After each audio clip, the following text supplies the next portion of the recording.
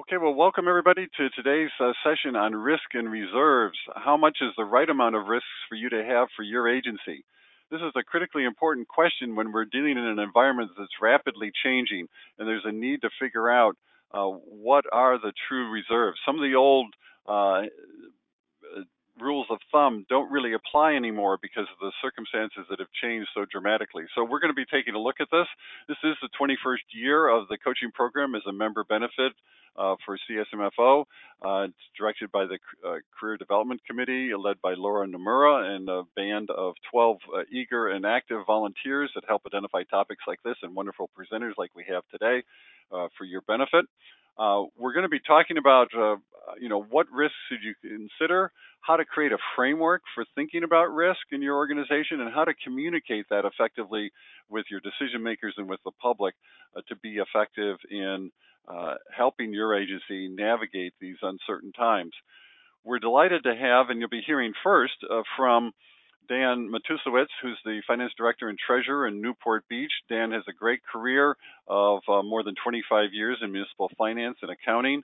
He started his career in public accounting before accepting his position at the city of Newport Beach, and he oversees $250 million in annual budget and a $200 million investment portfolio, and has an MBA from Santa Clara University. And we've been delighted to have him as a presenter for CSMFO on these webinars and other opportunities elsewhere. So thanks so much, Dan, for being with us today. Then we're going to be hearing from Shane Kavanaugh, who is the senior manager for research at GFOA. He's coming to us from Chicago, and he has been actively working with lots of agencies all over the country on a whole series of financial planning topics, on reserves issues, and he's going to be sharing with you how he worked with the city of Newport and with the new model that GFOA has put forward to help local government agencies figure out how to make a more risk-adjusted assessment of their reserves and to put those into place. And so he has an MPA from Northern Illinois University and a lot of experience as an expert in this field. We're delighted that you've joined us, Shay. And then we'll be going to Brian Centurier, and Brian is the fiscal manager in the Riverside Public Utilities. He has over 22 years of experience in municipal finance and accounting, and he's worked in a number of different municipalities, and he handles the public utilities area for Riverside. And that's an important one because many of you are coming in as special districts and wondering, well, how does this apply if you have a special situation and you're not looking at the whole budget?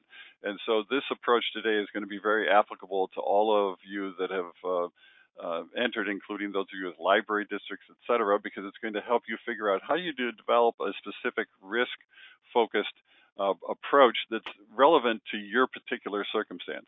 So thank you all for coming forward with us. And I'm Don Maruska. I'm the director of the CSMFO coaching program and producer and moderator of these webinars. So pleased to have you. We're going to go to a polling question. We'll have 6 of these in the course of the day. We always like to see how many people are in our audience in total. So we're going to have this open for 1 minute for you to respond. We do encourage people to participate in groups because one of the great things when you're in a group is that you can be quickly helping to implement the ideas out of this session if two or more of you have learned from it and have the opportunity to share what you've learned in the session and to move forward effectively. So let's see how that's working out. And again, I want to highlight for people who are querying that if you're interested in the handout materials, you can click on handout on the GoToWebinar panel. It's also available 24 hours in advance on the website, and we'll be featuring that location again at the end of this webinar.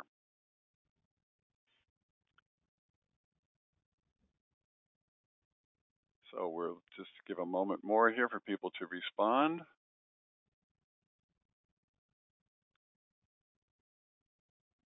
Okay, let's take a look at how we did here with our audience. So 80% of you are there on your own, another 19 or so in small groups, and some in somewhat larger groups. That's great. And one of the things that we do, of course, with these webinars is digitally record them. So there'll be an opportunity for you to share this with other people in your organization as you go forward. And I do want to encourage you to enter questions using the polling function as we go forward, so that you can be providing input to us as we go. I just want to get the controls over here to Dan. Dan, you're in control here for the slides, and Dan Matusewicz from the city of Newport Beach, and Shane Kavanaugh from GFOA. We're pleased to have you present. All right. Well, thank you, Don, and thank you for everyone who's participating on the call today. We all know that reserves are an important cornerstone to financial flexibility. It's our rainy day fund, if you will. And at some point in your career, you either have already or you will be challenged by your council, your board, or your finance committee on the level of your reserve targets. And the problem is, there isn't much guidance for us to point to. GFOA points to certain minimums, and then on the opposite end of the spectrum, rating agencies say you can't have enough. They tend to generally recommend more is better. That isn't practical because there's a cost on sitting on too much idle cash, and there's some headline risk for us to be sitting on taxpayer money. What we're trying to answer today is how do you determine the right amount for your agency? What do most of us do? We either go with our gut instincts. We're always asked to survey other cities. And ironically, rating agencies also compare us to each other relative to other similar credits. Whether you're AAA or AA, they're going to say, well, this is what a typical AA or AAA city has in cash. But if we're all looking at each other, how do we know that the other city got it right? And so what's the right amount for our agency? And that's the main thing we're trying to answer today. And Don, I did try to advance the slide. Let me see here. Let me help out here. It should be working. If you get your cursor on that forward arrow, I moved it for you there. Perfect. You're on the next slide here. Great. Got too many cursors going. Okay, so the recurring themes are that people are notoriously bad at assessing risk, and you're going to hear more about that from Shane. And the adequacy of your reserves, this is one of GFOA tenets, is that it should be based on the government's own specific circumstances. The other thing Shane will point out is that it's impossible to identify all risks. Nobody saw the extent and the magnitude of the 2008 recession. So, and there could, we don't know what the next problem will be coming down the road. Maybe it'll be the big earthquake or something else that nobody's identified yet.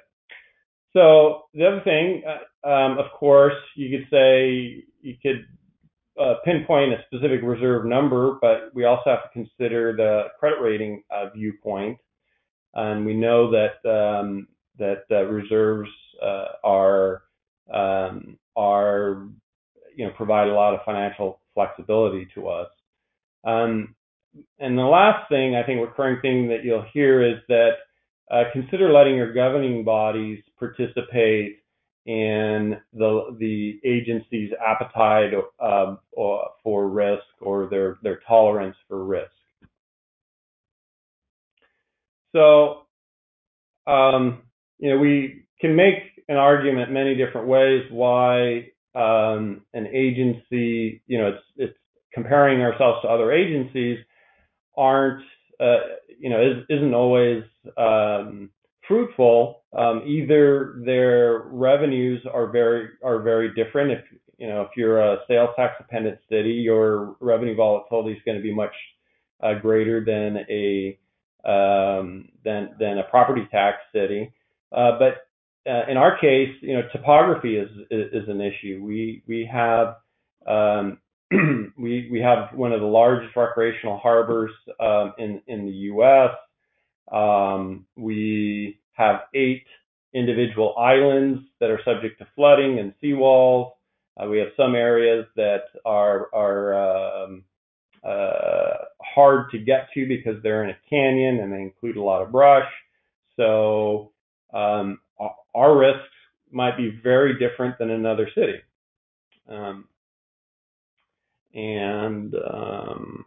Okay. So coming along with, our population is about 87,000 permanent population, but we have roughly 100,000 people a day, any one day, come to the city, and that comes with its own set of problems. And Don, can you help me advance the slide here again? Thank you. And so, as you can see, the large number of tourists lead to numerous life safety rescues. Next slide, please. And of course, especially the July 4th holidays, it leads to a lot of revelry, which increases police enforcement activities. Next slide, please. So those were some of the risks, or some of the things that make us different from other cities. But the risks that we studied in particular for us were earthquake risk, floods, fire, and high winds. So next slide, please. Earthquake risk in Southern California, I think if you look at the number of fault lines, we're all likely have some level of risk. We happen to be at the end of the Newport Inglewood Fault, it's just offshore. Next slide, please. And we do have brush areas, but our brush areas are we don't have the hundreds of thousands of acres like they do in Northern California. So our brush will likely burn up pretty quickly, which will lead to structure defense. The brush fires, but needless to say, we do need to be prepared to protect life safety and residential property. So we still have to be cognizant of that risk. Next slide. I mentioned the number of islands and coastal frontage.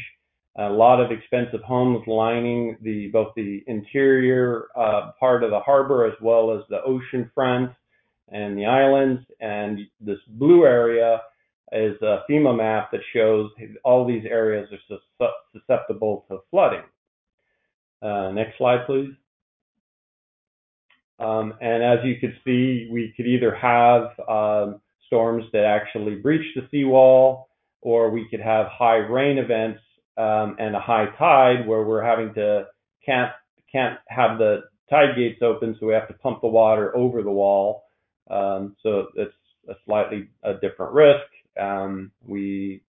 Leads to property damage as well as a reduction to tourism and income producing properties like this parking lot you see on the right hand side. Next slide, please. Wind damage is pretty obvious. Trees go down. In this case, nobody was hurt, but we've had fatalities here. Heavy rain combined with wind, some of the trees end up toppling. Next slide. In this case, this homeowner wasn't as lucky. There's some property damage, but nobody was hurt here. Next slide. And then, of course, if you're a coastal beach city, big storms tend to lead to large cleanup efforts. Next slide. So as I mentioned, the primary risk factors, which we just looked at, but then there's, revenue volatility due to the downturn in an economy, and then the secondary factors, that lagging increase to pension costs as a result of underperforming assets or other expenses that tend to spike as a result of a downturn in the economy or of these other ones. So, the GFOA best practice is one thing that we, will look to. We'll look at rating agencies, and these are kind of our two guardrails. I think it's obligatory, no matter how you make your argument, you still have to do the comparisons to your benchmark cities. We'll look at historical trends. Your cash flows are important. So that's, and then most of us often rely on some amount of gut instinct as well. Next slide. So I think I've made this point abundantly clear that it's not always fruitful to compare ourselves to our neighbors, and there isn't a whole lot of guidance, probably intentionally is vague, because all of our risks are different, and that's why we embarked on a project with GFOA. Next slide, please. To help us assess and understand our risks. So, we identify our primary and secondary risk factors, and then really start providing some quantitative analysis to it and understanding probabilistic thinking, as well as understanding, probabilities aren't additive, and what are those, perceived risks. We built a model to run simulations. And then, we measure those potential outcomes, and that's where Shane came in, because it took a lot of firepower, and unless you're a data scientist, it takes a bit of work to make sure you're doing this right. Next slide, please. Okay, we're going to go to a polling question, because one of the things we want to dial in on is where our audience is with regard to these issues. And so we invite you to respond to this polling question and give a read on what your approach is and where you stand currently. I'm noting a comment from some people. If you're encountering any sound issues, as we indicate in the emails, use the audio option of phone connection. Sometimes the connection that comes in via the internet, the voice over internet protocol, with your computer speakers, can be subject to variations in the internet, etc. And if you want the very best sound quality, we encourage you to dial in with the audio number at the phone line to connect for the sound part, while you have the computer for the video part. So I invite you to do that, and we'll give another couple seconds here for people to respond to this polling question, and let's see where our audience is on their activity with regard to reserves and what's in store for them. So we can see from this that some people don't have a specific reserve set of guidelines. So this is a great webinar for you. You've got reserve guidelines, but they aren't really being put into practice, and people are in other places. So we can see that this is a great opportunity for you to learn about this, and we're delighted that Shane Kavanaugh from GFOA is going to carry on our conversation here. And Shane, I'm going to switch over the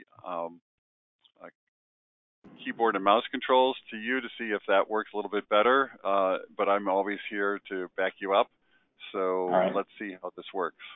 Just move your cursor over that arrow, and then I think I just did that. So, all right, cool. Don, thank you very much, and thank you to the CSM Go for having me here, and the folks on the line for joining us today. So I'm going to be talking a little bit about the first point, which is about risk and probabilities. So Dan had mentioned that to have a optimal reserve target, you need to think of your risk, and Dan also mentioned that thinking probabilistically is part of the project that we did with Newport Beach. So I'm going to be introducing those two topics.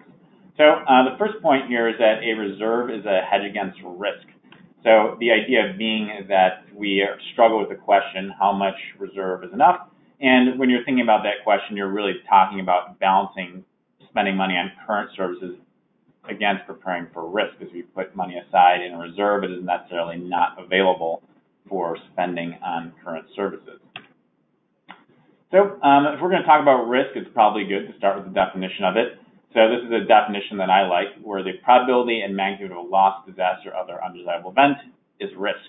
So the idea of the magnitude of loss is something we all, I think, get, but the idea of probability is not something that is widely discussed in public finance. So we're going to be seeing these two concepts together in the rest of this presentation, constituting how we define risk.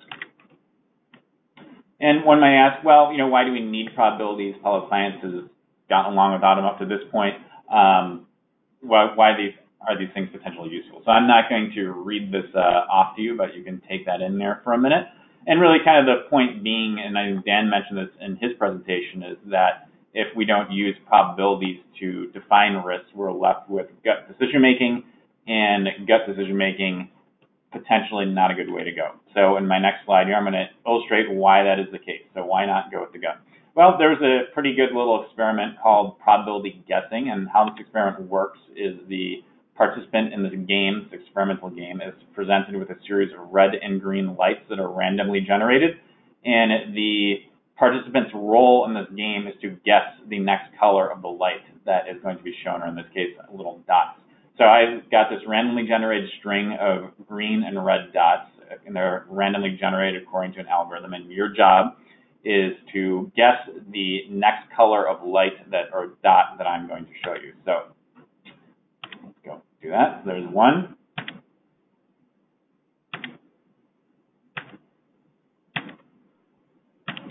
And I'll just show you the rest of the string in the interest of time. So that's the whole string. So how did you do? We don't have a polling question on that. We don't need to embarrass anybody. But the idea being that if you're like most people, you didn't do fantastically. And in fact, we do play this game in real life with people versus lab rats, where the lab rats are playing for little food pellets. So they have to hit the little bar for a food pellet to get red or green. And it turns out that when you play this game versus people, the rats win. And why do the rats win? Well, it's because the rats see green most of the time, and this algorithm is randomly generating red or green dots or lights according to an algorithm that says 75% chance green, 25% chance red. So the rats see mostly green. They just hit green all the time, and they're right 75% of the time. People see these little dots and patterns, and they start to think there's patterns when there's really not. So they'll just say, well, I think we're due for a red, so I'm going to guess red. Now, if you know anything about the gambler's fallacy and say slot machines and things like that, it doesn't work that way. Every time you're getting a new dot, it's still a 75% chance of it being green, no matter how many green dots there were before that. So people tend to get 60% of the dots right, so which is obviously worse than 75% of the rats. So some other reasons that people are bad is there's some of the reasons people are not great at judging risk of their gut is a series of decision-making biases called cognitive biases. It's been discovered in recent years by behavioral psychologists. In fact, there's been a few Nobel Prizes won for this sort of work. So some of the sort of biases that we need to be aware of are, one is the overconfidence bias. So the idea here is that we're overconfident in our predictions and overconfident in our ability to judge what the future will be like. And so research shows that we actually underestimate uncertainty by around 50%. So if you ask people to judge a range of uncertain information, they'll usually have a range that's too narrow by 50%. Just a quick example, we were working with one local government who was at risk for wildfires. We asked the local fire protection staff to estimate the range of potential damages, and we then compared that to data we had gathered in the region that this was relevant for this particular agency, and we found that the range produced by the fire protection staff was, as the research suggested, 50% narrower than the range suggested by the data. And this actually can be useful because if you don't have a lot of data available, but you do have staff estimates, you know that if you have those, take those estimates and double them, because they're likely 50% too narrow, you will actually get pretty close to what the data would probably reveal if you had it. The next bias is availability bias. So this means that details are more easily recalled or overweighted when assessing risk. So flood insurance being the classic example there. Flood happens, a bunch of people run out and buy flood insurance because the flood just happened. 3 years later, if there's been no flood, a lot of people let their flood insurance lapse, even though the risk of flood is still exactly the same as when they bought the flood insurance. It's kind of an out of sight, out of mind problem here. And then lastly is confirmation bias. So this is the idea that random patterns will be taken as evidence if they match an expectation. And just to use our probability guessing example from the prior slide, let's say that you said, well, I think we're due for a red, and it happened to be red. You'd be like, well, I was right.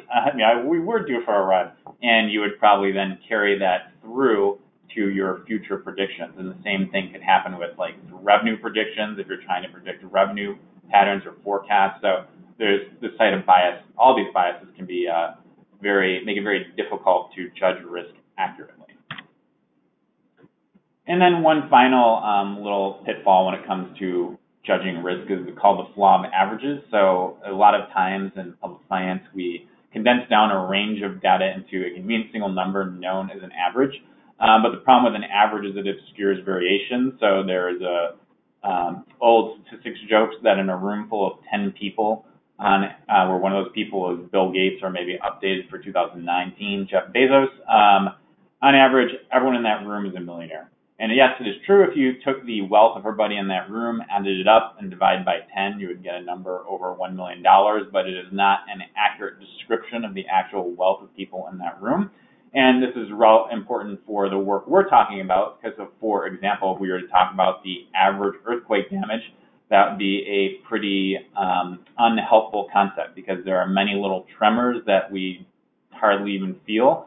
So when we're talking about risk in the concept, or in the context of reserves, we're talking about much larger earthquakes. So chatting about or talking about the average earthquake is not helpful when we're really interested in the above average earthquake. So what might the answer to this be? So the answer is probabilistic thinking, and it's useful to think of probabilities in terms of pictures. And one picture is that to help orient you guys, this idea is called the normal distribution, otherwise known as the bell curve. If you're not familiar with it, a good way to kind of get familiar with it is thinking about the height of American men, which are normally distributed. So how this works is you've got the average American male is 5'9". They're at the top of this curve because that is the most frequently occurring height, but it's right in the middle. You've also got the gentleman from the Game of Thrones. He's a little shorter, so he is at the other end. And then you've got the newest tall resident of California over on the other side, who comes in at 6'10". So there's not so many people of his height. So he's on the other end of the curve. So in other words, the higher the point on the curve, the more frequently that particular height occurs.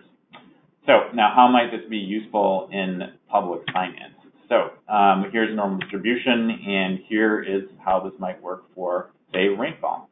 So most of the time you've got an average amount of rainfall, but once in a while you get a lot of rainfall, and that's maybe where the flood comes in, or maybe you've got on the other side of the curve very little rainfall, and that's when you get a drought. So this might be important if you're a water agency, or it might be important if you're a general purpose government where flooding is a concern. So many different applications. And kind of the other point on the slide is that these tails, this is the end of the curve, is where the risks are at. So we're talking about average rainfall, and not such a big deal. If we're talking about the tails or the end of the distribution, that's where the risk is. So we want to think about tail risk. This is earthquakes, so not all distributions are necessarily symmetrical or normal. Earthquakes are asymmetrical, where you've got, as I mentioned earlier, a lot of little tremors. But then you've got earthquakes, and the big ones are less frequent but more severe, so we'd be more concerned about those. And some of the implications there is reserves are more useful for kind of your earthquakes that are over to the left side of this, but as you move to the right, maybe it's not possible to accumulate enough reserves to cover all the potential losses or damage, so you might need to think about debt and insurance and or borrowing and insurance and how that could complement your reserve strategy. So don't look at reserves as your only way to deal with risk, but how can these other instruments be potentially helpful? And what we've got on this slide is just a little example of how this can be useful, and this is from somewhere not California, because we're talking about average snowfall. But if you get how this works, you've got right in the middle for this particular jurisdiction, average snowfall for the year is 54 inches. In this particular county government, they've budgeted an amount each year sufficient to remove snow where that little green box and arrow is. Now, they've just arrived at that over time because they realized if we budgeted snow sufficient to remove 54 inches, we'd be over budget about half of the time and under budget about half the time. In other words, a coin flip's chance of having a deficit. So they've just intuited that they should budget a little more than the average. But that means that there's still all that area to the right of the little green box and the arrow that they're not covering in their budget, and natural reserves come in. So they need to think about what level of risk are they willing to take on. So, for example, if they had financial resources necessary to or sufficient to cover 84 inches, they would be covered 95% of the snow seasons because that's what our statistics show us. If they said, well, 95, we don't want to have that much money around, and that seems like only 5% chance that we would not have enough money, we're willing to take on more risk. If we went with enough money to cover 78 inches or remove 78 inches per year, we'd be good 90% of the time. And so you can kind of see how this could start to be useful and start to quantify the risk that the local government is subject to in a California context, and in fact in Newport Beach context. We did something very similar to this for high wind risk that Dan mentioned, where every year Newport Beach budgets something for the removal of debris, but the amount of wind and the amount of debris that's going to be knocked over is an uncertain number. So the Newport Beach has to think about how much it will have in reserve to cover years where there's an extraordinarily large amount of debris removal that goes beyond what their budget is able to handle. You can also change the distribution to a different type of chart. So this is a completely different type of chart than we were just looking at. This is the cumulative probability chart. And this is actually for a California coastal city, and this is for floods. And so by looking at a bunch of flood data, we're able to develop a curve that shows us the relative chance that a given amount of money will be sufficient to cover the damage from a particular flood. So I think the interesting thing about this chart is that it starts to go very sharply upwards to the right, which is a very common phenomenon. So in other words, as we go further to the right, they can get more and more confident that a given amount of money will cover a given flood. So for example, if we were right here at this point in the chart, we can see $200,000 gives about 80% confidence. If they want to go to 90% confidence, they need about $500,000. However, if they want to go to 95% confidence, they need to go closer to $1.2 million, because you get further and further to the right, you're talking about more and more extreme types of floods. So it kind of makes the point that reserves are an efficient response to risk up to a certain point, but then when you're trying to cover the most extreme sorts of risks, you have to put more and more aside to gain less and less potential certainty. And maybe that's where insurance or other instruments to deal with risk might be more helpful as you get further to the right on a chart like this. Right, moving on. Also, another key point here that we learned with this analysis is that risks aren't additive. So what we see on this chart is that we've got a local government that's subject to hazardous material and wildfire risk. If you add those two up, you get 3.1 plus 2.5 is 5.6. However, when we think of these two risks together, it doesn't actually work like that, because you have to think about, well, what's the chance of having a really bad hazardous material spill and a really bad wildfire at the same time? Actually pretty low. So if you think about it that way, you can be 90% confident of covering the damage from a hazardous material spill and a wildfire with only $4.7 million. If you think of them individually, you need these amounts, but if you roll them together, it's actually less. This is the power of diversification, like in investments. It's sort of like the reverse of that. If you're thinking if you think of all your risks together, the experience of having a really bad thing happen across all your different risk factors is actually relatively low. So it actually then kind of gives you a more diversified portfolio, if you will. All right, moving on to the next slide. And then lastly, as far as our review of probability concepts, is the time horizon. So you can use a type of analysis to think about a longer-term time horizon. So this is from a local government where we calculate the chance of various extreme events happening in different time horizons. So if we only looked 1 year ahead, there is an 82% chance of zero extreme events happening. That's actually a pretty good chance. If we looked at 5 years, there is only a 37% chance of zero extreme events happening. So the point being is that doing this analysis and looking out over a longer time horizon will be more instructive as to the actual amount of risk you face. If you look at a very short time horizon, you may come away with the impression that you have a very low chance of anything happening. But since reserves need to last for many years, it's better to look at a longer term time horizon, and we'll show that here in just a second. So now we're going to get into the method. So with that background in mind, how does one actually go about analyzing risk? So the key to our approach is something called the AAA approach, and you have to, number one, accept that uncertainty is inevitable. As I mentioned earlier, people tend to underestimate uncertainty because of that overconfidence bias. You need to find the potential impact of the risk you're facing using reference cases. So historical data from your own jurisdiction, so what sort of disasters have you experienced in the past and what was the impact, or analogs, maybe both. Analogs are other places that maybe have experienced similar things. So what have other localities experienced when they have had an earthquake happen or a flood? What have been the damages? That sort of information can be useful for suggesting what sort of damages you might encounter in your own locality. And finally is augment. So uncertainty will usually be underestimated. So if, just for example, if we looked at only the floods that had happened in our jurisdiction, that doesn't mean that we've experienced all the worst floods that could possibly happen. It could get certainly worse than has happened in your own past history. So you have to be ready to look beyond that and prepare for worse than what has actually happened. And we'll get into that here in a minute, how to do that. Then one point I'll make with the resources is when we are getting into and developing this probabilistic analysis, we use this open source standard called probability management.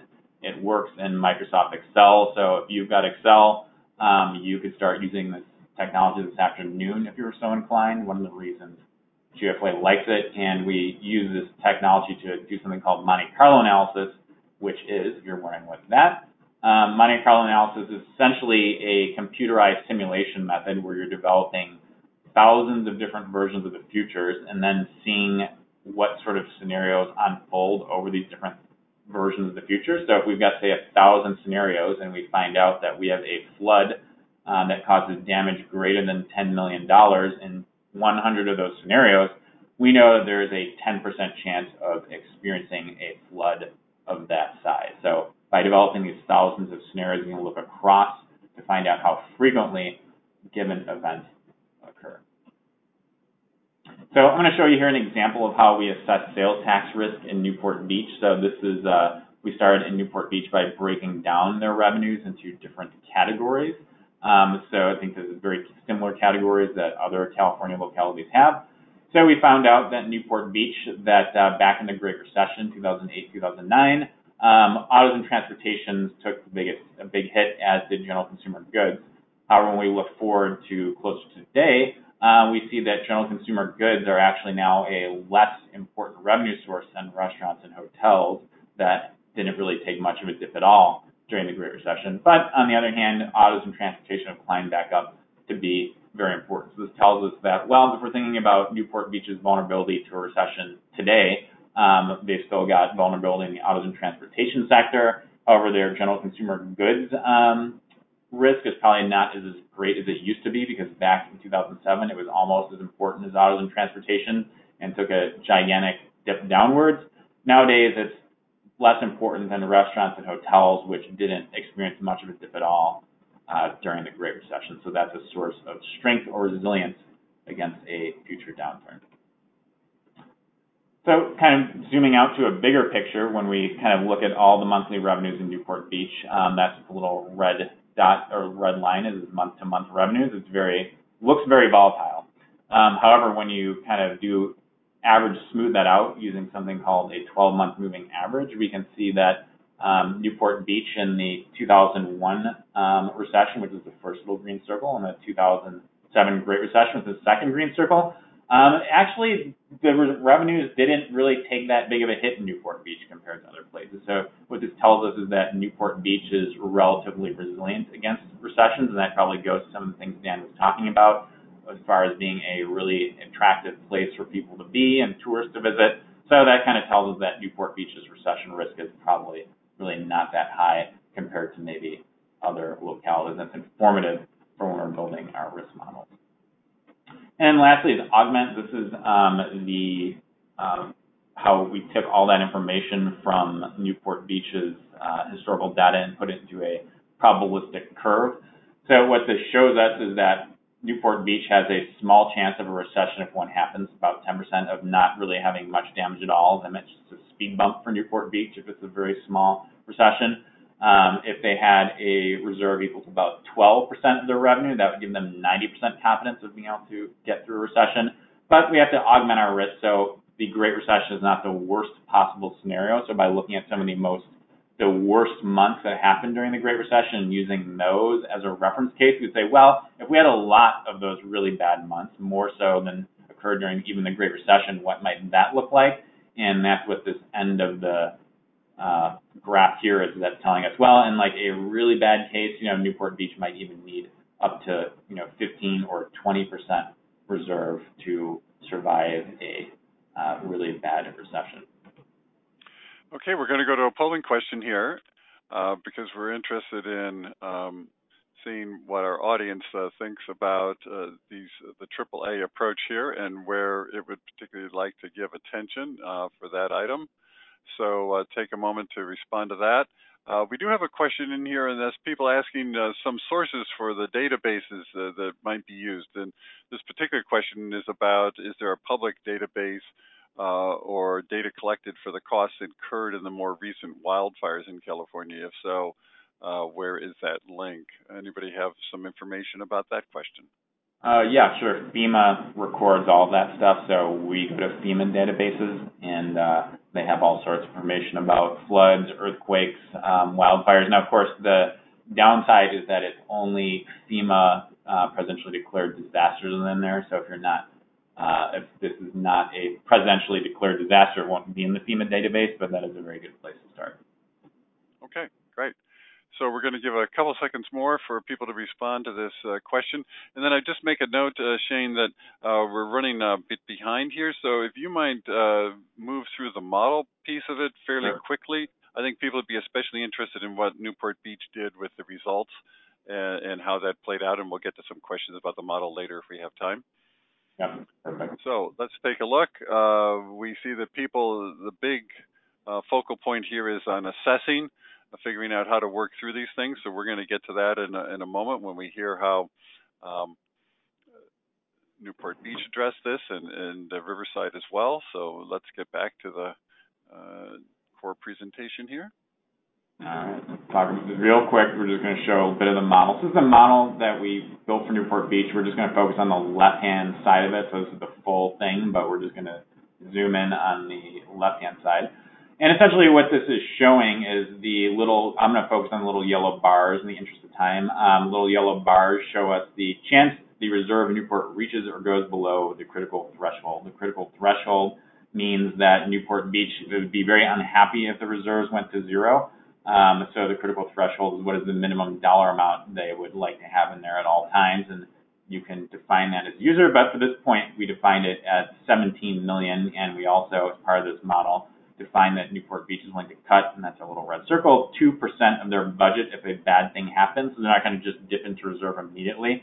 They're going to first think about cutting their budget. So go to the next slide, and we should go back here and just show you what the important part is. So that puts them at about, after a 10-year period, that means every 10 years they probably have about a 12% chance of going below their critical threshold if they're going to cut 2%. They said, well, we have a little more flexibility than that. We're willing to cut 5%. The model conducts a Monte Carlo analysis, does 1,000 scenarios, and finds out that, well, looking across those 1,000 scenarios, it turns out there's now only a 3% chance of Newport Beach exceeding its critical threshold because they're willing to cut a bigger part of their budget. So this is just an example of the sort of variables you can play around with this model and kind of see how different types of decision parameters would impact your susceptibility to risk. And then just in the interest of time, we'll, I think, skip past that one and go to the results.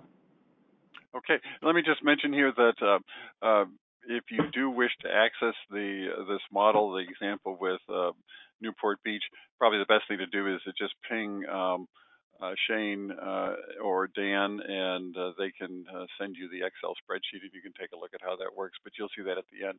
So, Dan, we're turning back to you. We'll try how the controls work over this way again, but I'll follow you along the way, and we'll get through the results here, which are what everyone would love to see. Okay, so I essentially advanced to the next slide to ultimately the results. And typically when if you were looking at this as a yield curve, you'd want to buy investments at the steepest part of the curve. On our side, we're looking to get the highest probability with the least amount of cash. And so that sweet spot that GFOA identified is that yellow square box to say, before things get kind of out of control and, you need to put, in excess of $50 million out there to get, 100% somewhat bulletproof. That sweet spot is that kind of yellow box. But there were some other considerations there too. I think there was a polling question that came in about pensions, and that secondary impact. So we did make some adjustments there, and Shane and I had a little bit of an intellectual debate about that issue. But GFOA's analysis found that our reserve level, at least to cover the certain known risks that we identified, the earthquake, the wind, and fire and flood, it was less than the city's current policy, which was 25% of the operating budget.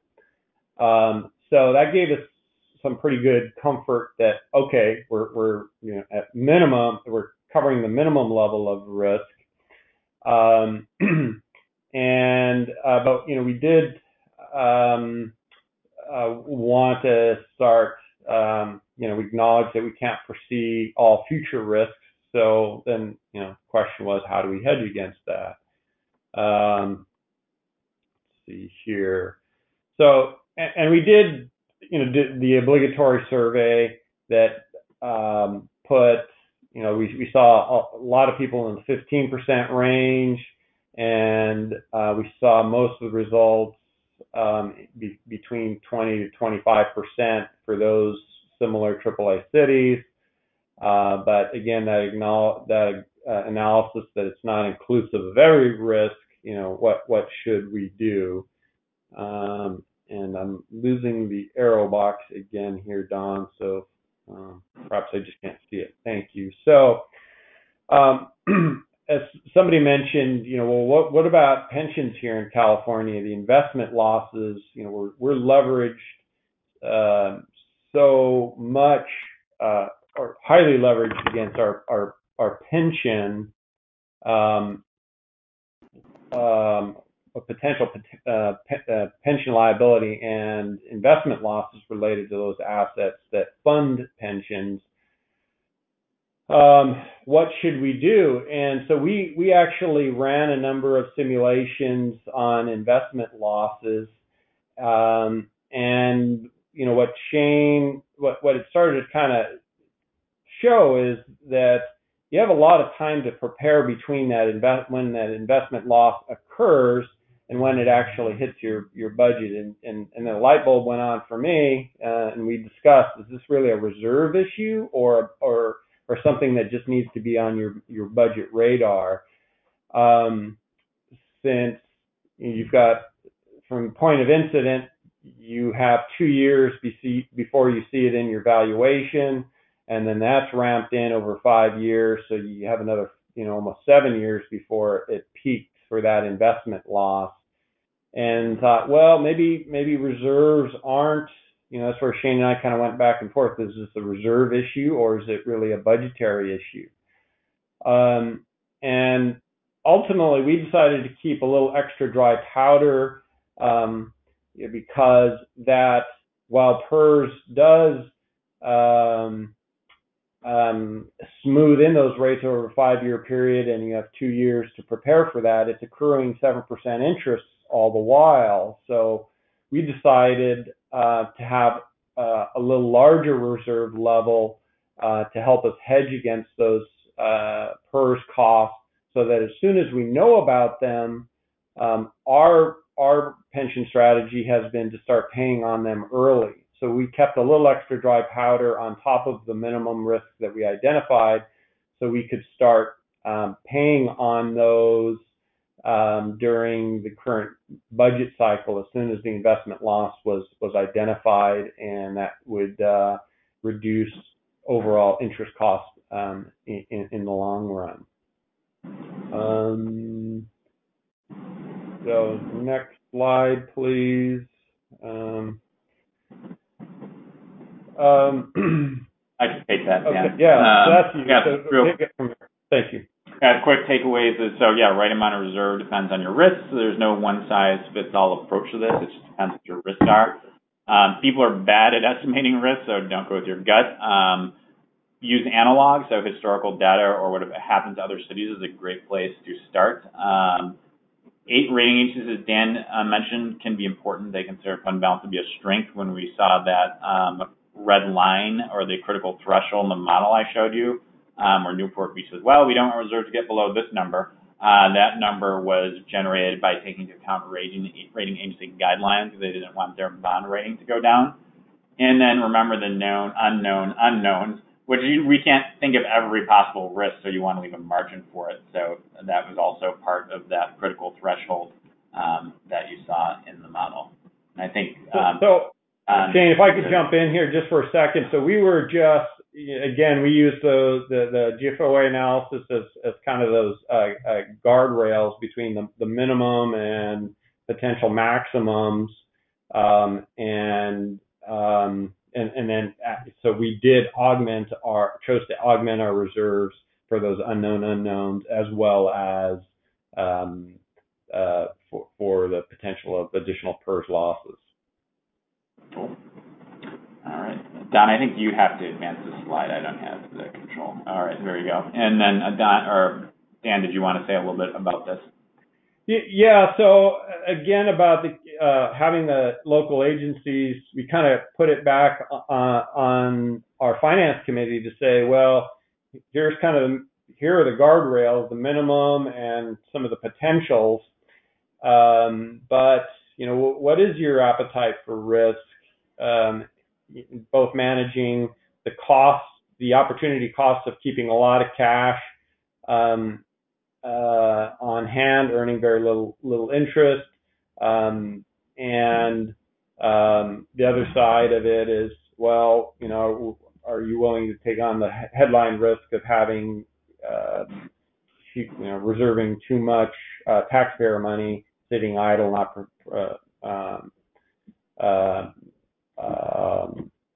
not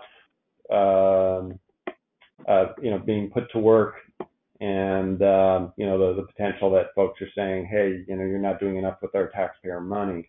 But the governing body found a lot of comfort in us doing that quantitative analysis to establish, hey, our primary risks we've identified, and that's our minimum guideline, and that helped answer that difficult question about, well, why did you pick this arbitrary number? We've got quantitative analysis to identify kind of our minimums, and then they participated in how much risk did they want to take with cash reserves on the upper end.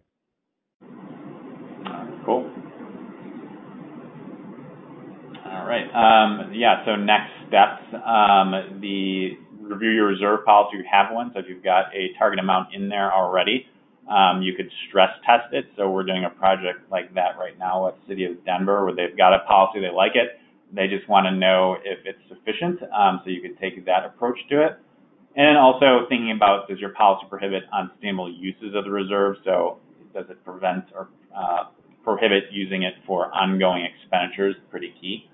But beyond that, so if that's kind of your foundation as your policy, what are your most important risks? So you think about any of the things like Dan mentioned. I think we heard on this call a little bit This was a Newport Beach risk, but other folks might have cash flow risk, for example. So if your revenue comes in all at one point during the year and you need reserves to cover the gap, that could be a risk. So any number of potential things could be a risk for you, but catalog them. Find analogs and judge the potential impacts, looking at historical data, looking at what has happened to other communities is a good way to do that. And then lastly, again, augment. So the analogs will probably not represent the worst possible outcome, so take steps to go beyond that and think about how could we prepare for more risk than our analogs might suggest. Okay, so this brings us to a polling question here. You've gotten some good advice and suggestions from both Dan and from Shane. So let's take a look at which of these actions you think would be useful for your agency to take. Click off as many of them as you think might be relevant for your agency so we get a read on that. We always focus on these webinars on translating information into action. So it's one thing to hear all these ideas, it's another to take action in response, and we would like to encourage you in doing that. So while it's happening, Shane and Dan, what's the best way for people to get a copy of the model? When we get to, would one of you like to be the person to be receiving the emails for that, or either of you? We'll have both of your email addresses up at the end of the webinar. I can just find that. Yeah, and then in addition to the model, we also got in the slide deck a couple other things that people might find helpful. So there's a link to a what we call like basic risk analysis spreadsheet where it's more qualitative and not quantitative like Dan and I were showing. So if you're like, you know what, too many numbers, we've got something for you. It's a qualitative risk analysis tool, and that could be potentially useful. Just for getting conversation starts. I know a lot of governments that we've worked with have benefited just from that. So just getting that conversation going. And we also have a link to our Colorado Springs report, which is also quantitative, but not as quantitative as the work with Newport Beach. So if you're like, well, you know, I'd like quantitative, I'd like a little kind of, we'll say like longer runway, then maybe the Newport or the Colorado Springs model might be for you. I know a number of local governments have copied that method and used it on their own successfully. That one's a few years old at this point, but a potential valuable resource for folks on the call. All right. So we can see that people are looking to take action on many items here. So you've stimulated a lot of interest and discussion around that. So let me get on to that resource page that you're referencing. And then there's another question for the two of you before we turn to Brian. Was there a comment you wanted to make, Dan? Well, yeah, I wanted to make clear, I meant to do this in the early part, is this is our general fund reserve for contingencies, contingency and stabilization reserve that does not include any funding that we have set aside for either equipment or facility replacement, and funding long-term liabilities. This was strictly focused on the general fund contingency reserve. Okay, yeah, that brings up an interesting question, which is, are you thinking, Shane, of sort of a California version of your model that would include things like, uncertainty about CalPERS investment returns? Because for many local government agencies, that's been swinging their budget in a bigger way than, most any of the naturally occurring, risks and disasters that might be happening. There's sort of the investment disaster, if you will. Have you thought about, formally incorporating a California version, which you might have also an Illinois version? There are a number of different, states that have pretty substantial pension obligations hanging out. Any quick thoughts on that, and then we need to move on. Yeah, sure. Newport Beach model does have that in it. So we did look at all the CalPERS return history, because that's an analog, is that when we talk about historical analog, CalPERS historical returns is a great analog. So we built distributions of their returns and used that to link it to our recession model. So the model kind of, if it simulates a recession. It not only brings Newport Beach's revenues down, it puts their CalPERS contributions up. But as Dan mentioned, there's a lag. It's not immediate. There's a 2-year lag. So the model takes that into account by saying, well, it's not going to do immediately, but a couple of years in the future, you will start to see higher pension costs, and it calculates that in. So it's very easy to bring that in. And Okay. Steve and I did An discuss exaggeration, we wanted to expand that component, and so maybe that is something that we would want to consider as well. A separate standalone. Yeah, I can see that. All right, great. Well, we'll be coming back to some questions at the end here, but we want to turn to Brian Centurier, who is fiscal manager in Riverside Public Utilities. And Brian, we're so delighted that you're with us. Brian's a CPA. He works with both the electric and the water sides of Riverside, with a huge portfolio that he's managing. So a lot of risks, a lot of things he's got to be keeping track of. Thanks for sharing your insights with us today, Brian. All right, good morning, and thank you for having me. As Don mentioned, I'm going to share our cash reserve policy development process and our experience here at Riverside Public Utilities. Let's see if I can advance, right? I'm sure most of you are familiar with the city of Riverside. We're a full-service city and have a population of 325,000 residents. We're centrally located in Southern California, about 1 hour north of San Diego, 1 hour east of Los Angeles, and 1 hour west of Palm Springs. Nice good picture there of our service territory and city.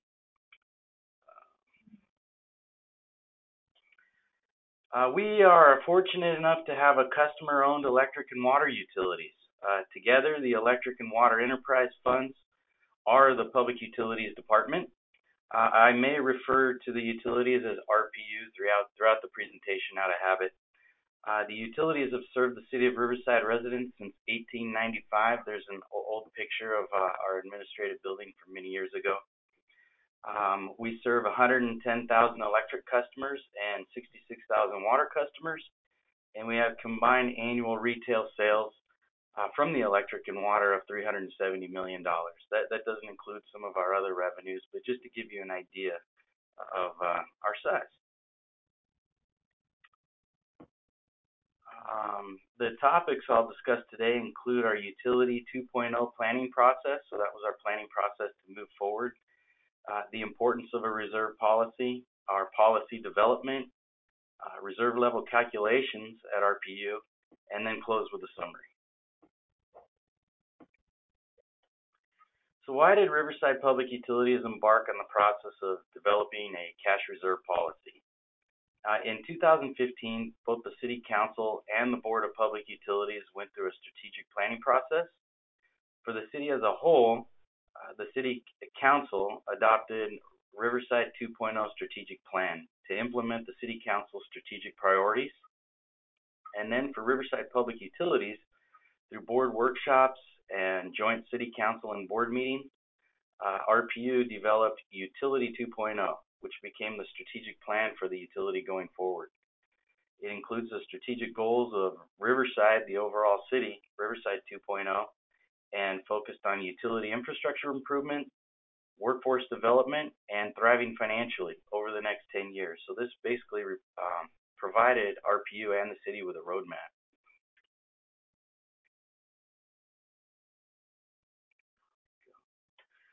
To achieve the goals of Utility 2.0, we needed to look in the context of financial balance and affordability, and balancing the four components as you see here. One of the components is cash reserves. However, in order to look at the reserve levels, we needed to first update our cash reserve policy. Our existing policy at the time had been adopted in 2001, and it was very basic, had a few paragraphs covering less than half of a page, with no risk quantification at all, with no clear definition of the types of reserves either. So the process of updating our reserve policy became our first step. So what are some of the long-term benefits reserves provide to ratepayers? Because we're primarily funded by our ratepayers. our rates for our electric and water services. They protect against emergencies, provide strong credit positive, leading to lower borrowing costs for our customers, mitigate future rate increases due to market disruptions, and help reduce the probability of rate shock to our customers. We'd like to keep our rates as stable as possible. These were the goals and objectives for our reserve policy. We wanted to maintain the short and long-term health of RPU, provide rate stability for our customers. We wanted to ensure funding for unanticipated costs. I'll go into those. We wanted to ensure funding for system improvements and replacement. Also ensure funds are available to pay our bills timely. So as revenue coming in time to pay our bills. And maintain the strong credit ratings to ensure the lower borrowing costs that I had mentioned.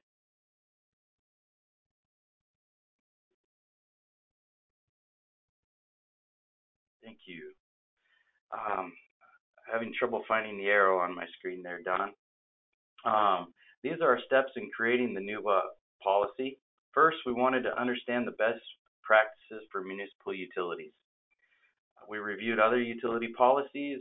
We researched professional organizations, including the GFOA, American Public Power Association, American Water Works Association, and we looked for the recommended best practices to help design our policy. Second, we performed risk assessment and quantification by evaluating the known and unknown risks the best that we could.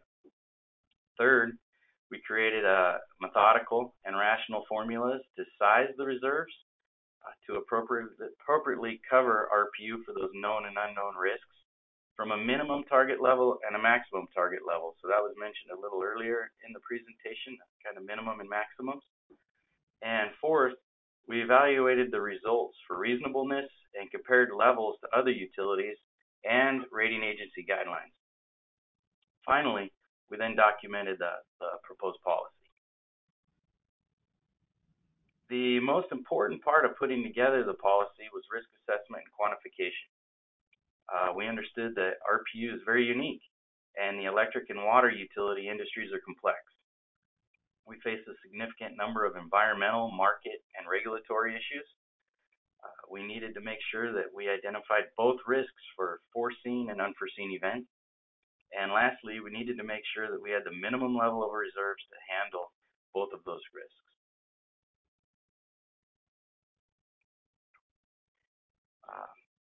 Here are some of the examples of the risk factors that played a role in designing our reserve policy. To highlight a few, the first is the potential reduction in customer demand. We've seen this recently in the drought and how that affected our water utility. We were mandated to reduce our water consumption by 28%, so that significantly impacted our retail sales. Item number 4 is new regulatory requirements, such as greenhouse gas and renewable energy regulations on the electric side. These could have a significant impact on costs, and the mandates keep changing with legislation and keep growing. Additional risk factors, the financial market disruption is an example, such as the one in the early 2000s when insurance companies were downgraded. Agencies had to scramble to restructure their debt. Luckily, Riverside fared well at the time, but it could have cost the utility millions of dollars to restructure that debt. So, to quantify our major risk factors, we worked with various RPU divisions throughout the utility. We worked with a power resources group for our power supply. We looked at potential cost uncertainties and regulatory risks affecting our power supply budget, which is the largest portion of our operating budget on the electric side. We worked with the generation and production divisions that operate our power plants, substations, wells, reservoirs, and treatment plants. We asked what's the cost to quickly repair and replace these critical assets, and what's the cost of replacing damaged equipment due to unforeseen events, such as the earthquakes, fires, and floods.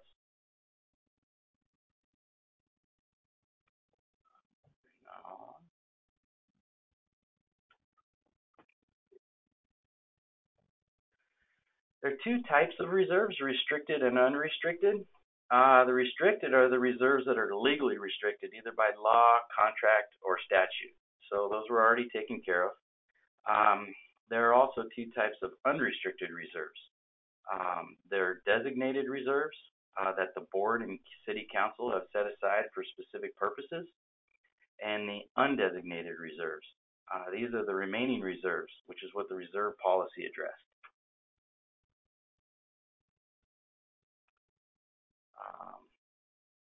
Here's a little more information on the unrestricted, undesignated reserves.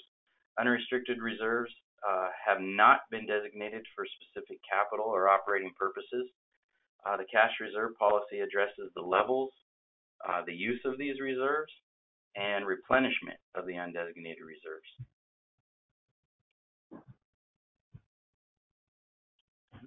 Based on the risk assessment that we performed, we recommended a certain level of reserve be maintained to manage the 4 specific risk areas. First is the working capital or the operating reserve. Second is the rate stabilization, capital improvements reserve, and debt service reserve. The first of the 4 areas, the operating reserve or the working capital, is here on our slide. For each risk category, we first identified the purpose, why we needed that category, the calculation methodology. Here we have the minimum calculation example, and the rationale for the reserve. For the methodology, we wanted the calculation to be simple and easy to explain, with the ability to point to a published document, such as the audited financial statements or a budget document. So for operating reserve, we have 60 days of operating expenditures as clearly reported in our audited financial statements. The calculation is completed annually in conjunction with the year-end financial results.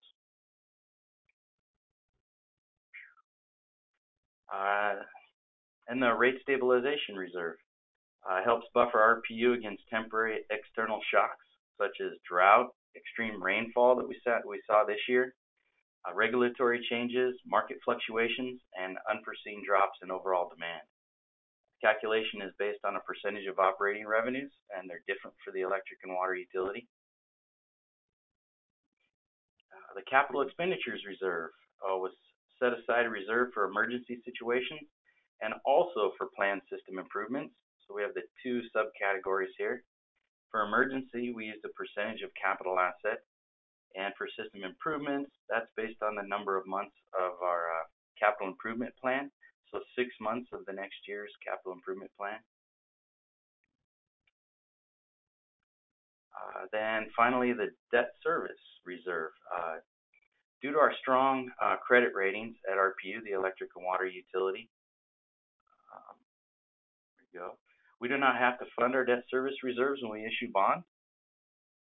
But to help ensure that we maintain our high credit ratings and provide additional assurance to investors, it's prudent to reserve a portion of our annual debt service. So in this case, of an extreme event where revenues are severely compromised, such as an earthquake. I read that in there. We recommend having the next year's highest semi-annual payment in reserve. So we do reserve the payable amount, but we also set aside the next year's debt service payment. This reserve acts like insurance, and we hope we never have to use it.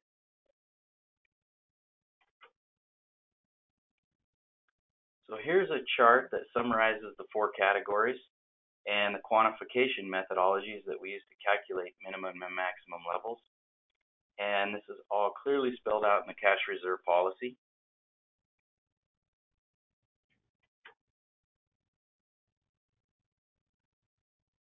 To summarize our development of the reserve policy, the policy was developed completely by public utility staff.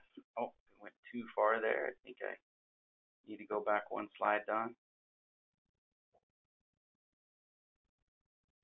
There we go. Oops. All right, so it was developed by public utility staff And as explained earlier, we work with staff in all utility divisions to identify the risk factors. The policy required a lot of education and also approval by our board and city council. We wanted them to feel very comfortable in what we were recommending for approval, and also asked for them to provide input. We included our financial advisors to ensure we were meeting the financial metrics for our bond ratings. That was very important. And staff also reviewed the best practices and then compared to peer utilities.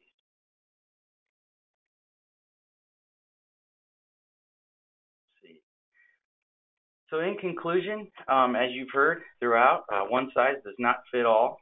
Our reserve policy recognizes the unique risks that RPU faces.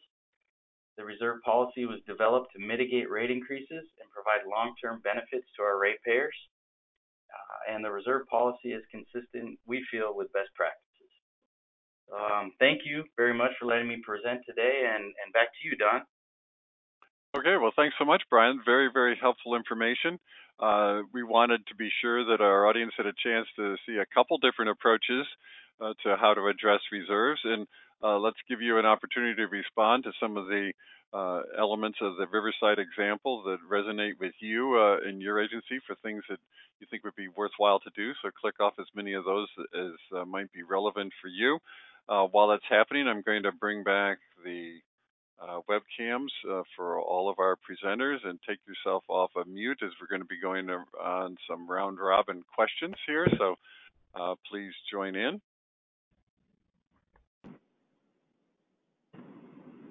And we'll be covering these in just a moment. I'm seeing a lot of requests just to go back to something a little bit earlier here from what Shane was offering with regard to the model that was used in the Excel spreadsheet for Newport Beach. It looks like there's enough demand here that what I'll do is I'll work with the CSMFO staff, and we will put the model that Shane was referring to and that Dan was describing up on the website so that you can download it from that website as an Excel spreadsheet just to see how it works. Obviously, that has to come with a big caveat that you need to work out a model that's right for your agency, or you'll be contravening all the good advice that you've been getting from our audience here, from our presenters here today. But I'll do that, and I'll send you an email that will come to you from GoToWebinar that will describe, how you can access that and everything else so that you'll have a way to go forward with it. So let's take a look at how this worked out here and what people are looking at. So we're seeing lots of interest that people have, especially in evaluating the unique risks that your agency faces. I think that was a theme that really came through in all the presentations here today, is the importance of being able to do that. Oh, let me share the results so that everybody can see them here. Critical thing, consider the best practices in comparison with peers. That's obviously important, and having a strong policy. These were a lot of the areas in which our audience earlier in the surveys were highlighting as things that they wanted to be doing or weren't in a position to do effectively.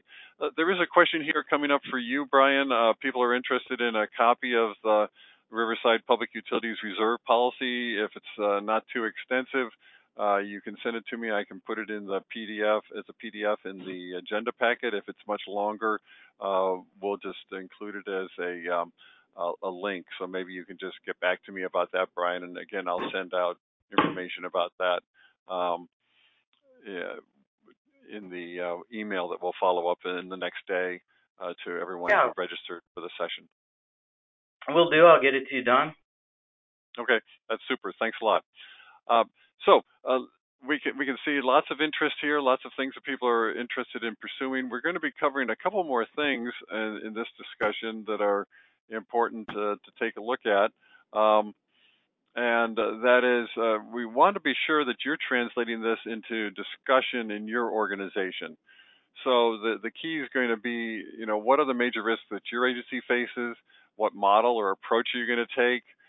What degree of quantification do you feel you need to undertake to respond to the public and other interests that with your rating agencies, et cetera, for assuring them about your risks and that they're covered adequately with your reserves, and then thinking about how you're going to communicate this to the decision makers and to the public. All very, very important things. We encourage you to take a few minutes after this webinar to talk about those or talk about how you're going to address those, because that's going to be the payoff for you.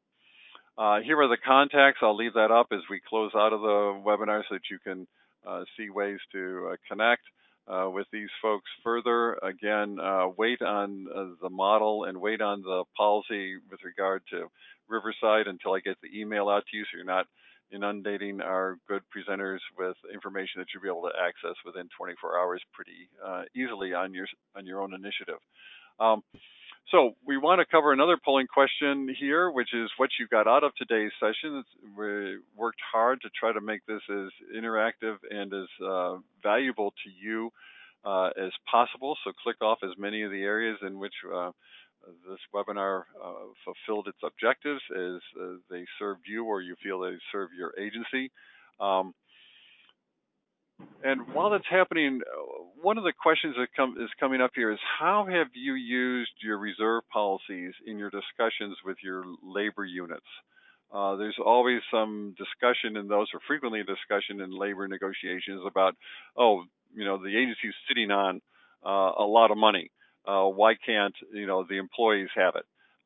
So talk about how you've used that. What has been the benefit of having an explicit reserve policy and a quantitative analysis of it, and what hasn't been? At the end of the day, how does it make a difference on that? Let's start that with Dan, and then I'll go to Brian for a quick comment, and then Shane, if you've got some experience elsewhere, that would be great to include as well.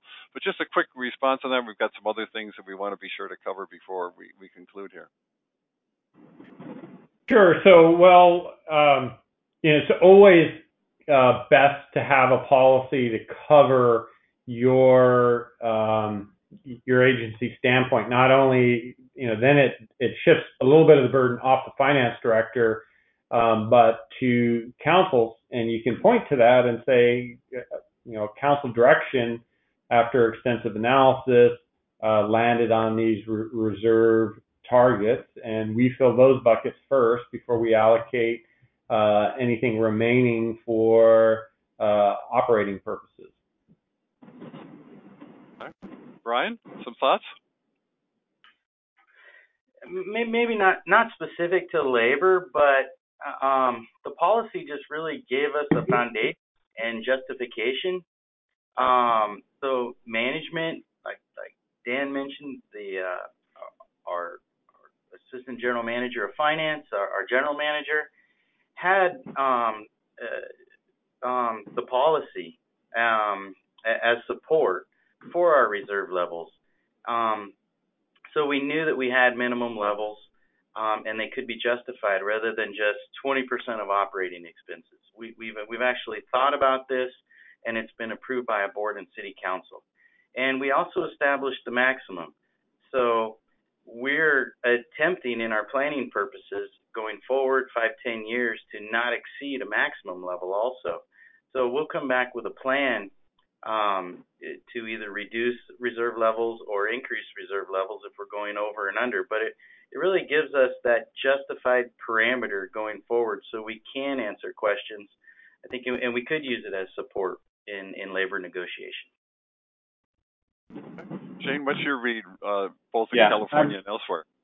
I would just add, I think this is more general to having a risk-based approach to reserves, is that it justifies the purpose of it, right? Because if it's just like, our policy is to maintain, whatever, we'll just say 20%. It's not, what is that for? People don't understand the purpose of it. They're likely to see it as a slush fund, and if they see it as a slush fund, then the idea of using it for wages probably sounds like pretty good to some folks. But if it's explicitly like, we need this because if there's an earthquake, we have to be able to respond quickly and decisively to maintain the public safety of our citizens, right? That's a little more compelling reason why that should not be used for things like salaries and wages. And I think to Brian's point, with the policy, if you've got a policy that says, we can't use this for non-recurring, for recurring expenditures because this is a non-renewable resource, that could also be helpful. But I think really just tying it explicitly to risk has been something that we've seen kind of counteract that whole kind of like slush fund attitude across multiple types of applications, not just labor. Okay, thanks. I would echo that. I think that's really important that it's tied to some quantitative analysis as well. So it isn't just a slush fund. So good point, Shane. Okay. So we're seeing from the polling results that people got a lot of value out of this, especially in having a framework and in stimulating their thinking about how to address risks and reserves. So we appreciate the work of our presenters in doing such a fine job for us here today. We've got a couple other questions that have come up while I put the closing slides here on how to get more information and how to respond to our survey. So we ask everybody to take a few moments after the webinar to complete the post-webinar survey. We value your feedback. Feedback is the breakfast of champions, and we love to continuously improve these webinars. So please take a moment to do that and share your ideas about future topics, because we're eager to make this as responsive to your needs as we can. While it's happening, a couple questions that came in.